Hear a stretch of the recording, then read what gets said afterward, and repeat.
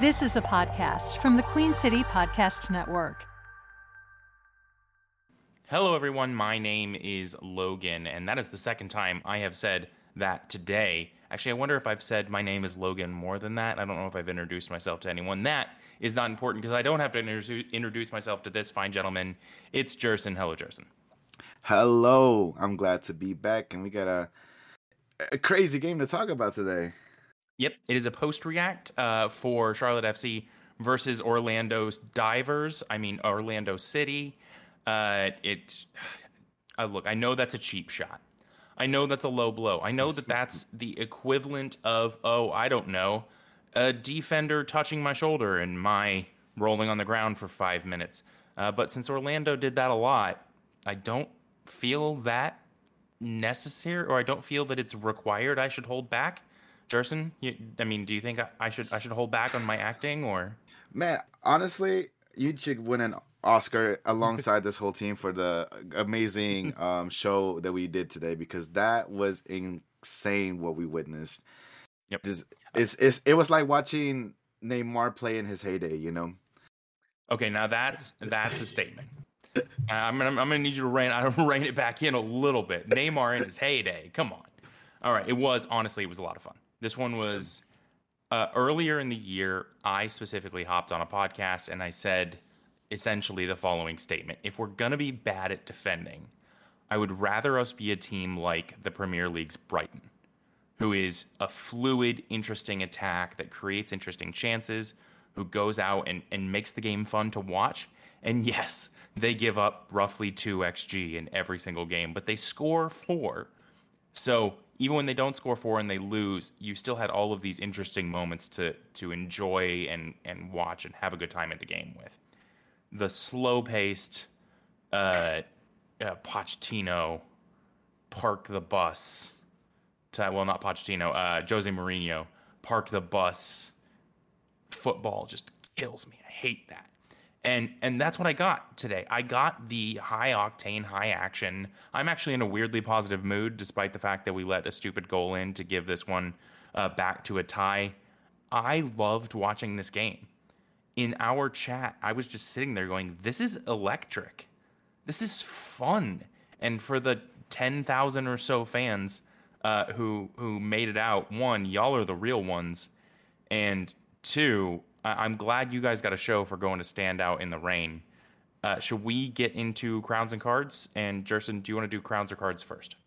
Let's go ahead and do crowns first. I like the great moments, of course. Okay. I am going to do we want to do 1 or 2 crowns? I'm flip-flopping. I think we should just stick with 1 crown, just because we did it. If they would have scored 2 goals, then we could have done 2 crowns. Then we could have done 2 crowns. Yeah, they only got 1 goal. We can only give away 1 crown. My crown is going to go to a player that I think deserves to get called out in a good way. And I don't think his performance is going to come across this way to everyone. So I'm using my platform to say something. I'm going to give my crown to Ben Bender. I know that there will be people who listen to the pod and say, Logan gave another crown to Ben Bender. I don't think Ben Bender had a world-changing performance in this game. What I think he had is a step-up performance from what he had 4 days ago. Ben Bender has not traditionally been a right-sided player, and he has been given a lot of space and clearly been told, and I did ask Christian Latanzio about this, and he confirmed that he has been asking Ben Bender to run at defenders. He said he's been working with Christian Fuchs specifically to learn how to run from the outside at a defender. And he's been told he's got the freedom to go do this and to go do it. Learn how to be a winger on the right side. Learn the skills you need. Learn how to cross on your right. Be able to cut inside. Learn how to beat a man. And these are all really good skills that will make Ben Bender a better player for Ben Bender's sake, right? For the development of a player. And what I saw from Ben Bender today was inside of 4 days, he went from somebody who put in a functional performance out on the right to somebody who was attacking his defender. He was getting the ball at his feet in space, and he wasn't just looking for the clever long ball pass. He wasn't looking for the game-breaking over-the-top ball. He was looking at his defender and said, I'm having you today, buddy. that's Ben Bender doing that, right? That's not like our most confident. That's not Enzo Capetti rocking up and saying, I'm a world beater and I'm going to run you over. Good for him, because that confidence, that ability to take on a man, to go after the opportunities. And yes, he has a few moments today where he could have done better, but we have literally everyone on this team could have done better in a few moments today.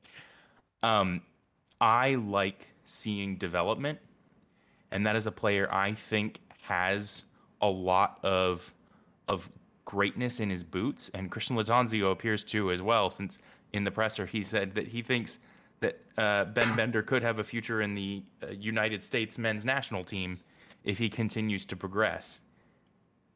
I love progression, and I think progression deserves to get shouted out just as much as a finished product. So for the development on the right and for a decent game, here's a crown for you, Ben Bender. Gerson, how much is my bias showing? Well, let's be honest about this. Right before we hopped on this, that didn't see much of him, but then I was obviously in the opposite side of the majority of the game that he played, so it's kind of hard to really focus on the big details and stuff like that. I think that you make a good point about the growth. I think that putting a player outside of his natural position is always going to be something challenging, especially from starting on the 11. And I think he's done a good job. I wouldn't say he did an amazing job to stand out, but of course, you never said that that's what you're giving him his crown for. But there's always those players that do the dirty work that often go unseen, and I think that definitely did a good job today, especially focusing on that defense and going back to the players. Uh, you might be a little biased. I'm not gonna lie to you, Logan, but Mm-hmm. in good ways. In good ways, of course. I would call you out if it was opposite. But I think he had a very solid game, and showing growth is really great. You know, this is kind of what Charlotte SC is known for playing players outside their natural positions. You know, I feel like I saw Jones as a striker several times today. Oh my Um, God. not to, we're but gonna have so much to talk about with Jones at the like follow-up striker position today. it was real interesting, Logan. But no, yes, well deserved crown for Ben today. Good game, and can't wait to see the final product of what he becomes as a right winger, of course. Yeah, he's got a long way to go in his game, and I hope that he can get there for his sake and for Charlotte FC's sake. As for now, let's hop ahead and go to your crown, Jerson. Who popped out to you tonight? Well, Logan, if you are a Ben Bender bias, I am definitely an Enzo Copetti bias individual here, and you know this. I've talked to you so many times about how I feel about him. Wait. I have to ask, is it because of his amazing ability to get a yellow card? All the time, of course. Is it his yellow card technique Hey, that sells it? he has the dog in him. That's what I like to say. No, but I think that he definitely deserved it just because of the moment. I feel like this was something that he needed. Obviously he didn't start, but I had a poll with some of my buddies right before the game started, and we all said, as soon as we saw that lineup and we saw that he was in the bench, we said, I bet you right now he's gonna come in the game and he's gonna make the difference. I'm not saying that he made a huge difference, but scoring the goal was definitely really important, and was right there, right in front of him whenever he celebrated that goal, the way he lifted up his jersey, letting people know that I am here. Hmm. And what did his shirt say? Ever give up? Yeah. So like that moment right there, I was like, wow, okay, this is special. He needed this moment, especially in front of the people, the ones that came here and supported the game while being drenched in rain for 2 hours. That was his moment, and I give him the crown for that. It was an amazing thing to be part of, especially because, like I said, he ran up right in front of me. Right in front of me, my family, my people. We were there watching this man celebrate something that he needed, and yeah. What's funny is it reminds me of uh, way back last year. I went down to watch Charlotte FC play a cup game, and I cannot remember. It was like it was the Greenville Triumph, I think they played. But I was in the stands, and I got to see. Actually, I think it was Harrison Awful who slid in. This is like TD Ortiz made a pass, I mean, this is early days of Charlotte FC, right? And Harrison Awful slid in at the back post and tapped a goal in. And just like you were talking about, he ran like right up to my face, just like, let's go. And I remember how powerful and amazing that moment is. And it's so cool. I love this game. I love that we can be this close to the professionals, right? You can see the best players in North America right there celebrating live, getting all of that joy and all of that feeling. I do think just him coming on today was a success for him. This is a guy who's been riddled with injury, and not, minor injuries, significant career-threatening injuries. Josh posted in the chat, and I rather enjoyed that it was somewhat ironic that, Orlando SC has been diving this whole time. And at the moment anyone gets touched, they just fall to the ground, and they lose a penalty to the infamous Charlotte FC. If you touch me in the box, I will go flailing down. I will say I watched it back laughing, going, ha, Enzo Capetti finally bought a penalty. Finally, because they never give it to him. I will say I actually think this one was a penalty. I think they put their legs between his legs and it trips him up. I think it's probably a fair pen. But it was just so hysterical to see the diving team get hit by the diver. It was probably the most important thing I can say about him is that he looked fit.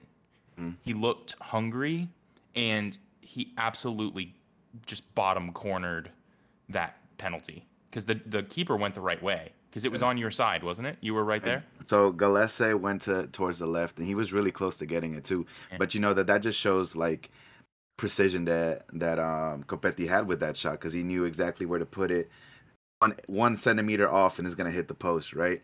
Yep. So he did it. Yeah. Being that accurate and being able to hit the ball that hard and that low really does make it unsavable. And if you can do that every time, you're going to score almost every penalty. So really, really impressive penalty take from him. Good fight, good hunger. He wasn't on the pitch that long. I look forward to seeing him come back in a position where he can show that he can do 90 minutes. But I'd rather see him eased back for now. Either way, I think he's a deserved call out. Obviously, we did not win this game. So fortunately, we are definitely going to do a couple of cards. I think there were a number of performances that weren't great. I don't think there were many bad performances. So kind of like our cards in the last one, I think these are going to be a little soft, but I think they deserve some talking points. And I'm going to go ahead and call out Christian Kalina. And I'm going to call out Christian Kalina because as much as I am a defender of Ben Bender, how have I been doing this for 2 years and never got those words together? Maybe I have. I don't know. As much as I am a Ben Bender stan, as the kids say, the Christian Kalina thing, I have actively been someone who has sat down and said, this guy's not perfect, but I don't think you're going to get much better in the MLS. I am starting to see a crack in Christian Kalina that's starting to get me. And it is worthy of a card. This guy, I genuinely believe he has such a high rate of success in one-on-ones where the attacking player has the ball that he is using it as a crutch. And he is using that knowledge that, oh, well, I'll probably, or I might win the 1v1 as a reason to not be an aggressive front-footed keeper. This is a team, especially in the last 2 games, that plays in an absurdly high line. We are playing high press, dynamic, attacking football. And if you cannot come out of your box, if you cannot come out of your 6 and move people out of the way to claim that ball, you are going to get scored on. I mean, it's just the way it is. There are too many times now where all it takes from Christian Kalina is committing to going forward, grabbing the ball, and leveling another player. And sometimes it's his own player. And I don't necessarily mean I want him to hit opposing players. I want him to show that if anyone gets between him and the ball, they are hitting the floor. And that's how you keep yourself safe as a keeper. That's how you keep your defenders safe, right? Because if people don't think they can get any joy from you, they don't go flying into your defenders. It's a mentality that this space is mine. And if he can make the decision and get the momentum and go out and cut out danger before the attacking player gets the ball, I think Charlotte FC gives up 3 goals less in the past 2 games. Maybe that's a bit excessive. I think they give up 2 goals less in the past 2 games. I think there's a goal in each of these that Christian Kalina had the ability to leave his space and go be strong, go claim, and he didn't claim either of them, and he gets beat on both of them. And that's not to say he didn't succeed in 1v1s, because there's another example in the last game where he succeeds saving an incredible 1v1. But just because you're good at it, it cannot be your crutch. You have to go and protect your space. Oh, sorry, I needed to get that off my chest. I may have rambled. It's okay. It's okay. How do you feel about Christian Kalina? I think he had a. It's hard to talk about it because I know like you're hitting all of these great points that obviously make sense. I just feel like compared to how many chances we had to how many chances Orlando had, it's hard to like really point out because he had some good stops. But obviously he didn't. You can see what he's lacking on. And one of the things that I noticed a lot, especially when he was in our side, is that whenever they put a little bit of pressure on him, he is bad with the ball on his foot. Yes. And that, yeah. He seems to be getting a little better, but it's not great. No, I'm pretty sure he, whenever there was like they're putting a little pressure on him, and he just kicked it and it went straight to another like a Orlando player, and I was like, whoa. I'm noticing all of these little flaws, and obviously people fall in love with the moments, right? If they fall in love with the amazing saves that he's had, they talk about how amazing this player is. But really, when you sit here and really start to focus on the player's game and see all his defects, it's like really wide opening. And that was one of the moments that I had today because I was just paying attention closely, and I was like, oh, I don't like how he did that. Oh, this doesn't feel like he's a confident goalie, especially with the ball on his foot. That doesn't make me feel good about it. I mean, if I was Pep Guardiola, that's one of the main reasons why whenever he went into City, he changed a lot, right? Yeah. So I don't know. I think that you're definitely right to put him forward into your card today. Let's say that a goal that they scored wasn't called offsides. He didn't do a good job at closing the box up to the striker. By the way, that's something that we should talk about on another day.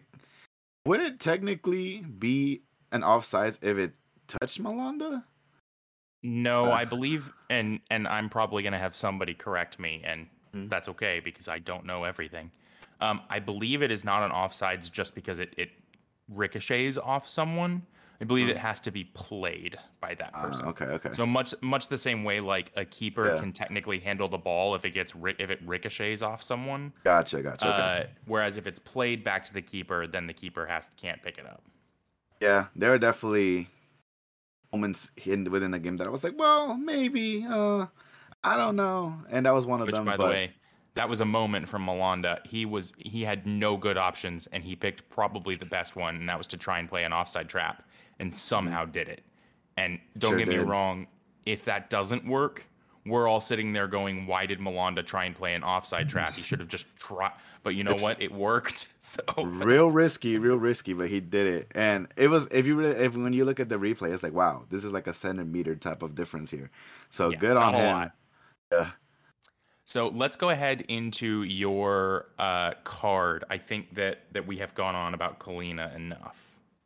Yeah, my card will go to one specific play, and it's gonna be. I'm just gonna give it to whoever was in that box at that moment. Whenever that cross, an indirect cross, went and it just went by. I'll blame the whole team. Actually, that moment should have never happened. It took the air out of the whole stadium. We were all happy. We were all enjoying that moment. How, Logan? How are we all gonna get bunched up? Yeah, Allow a goal to go in.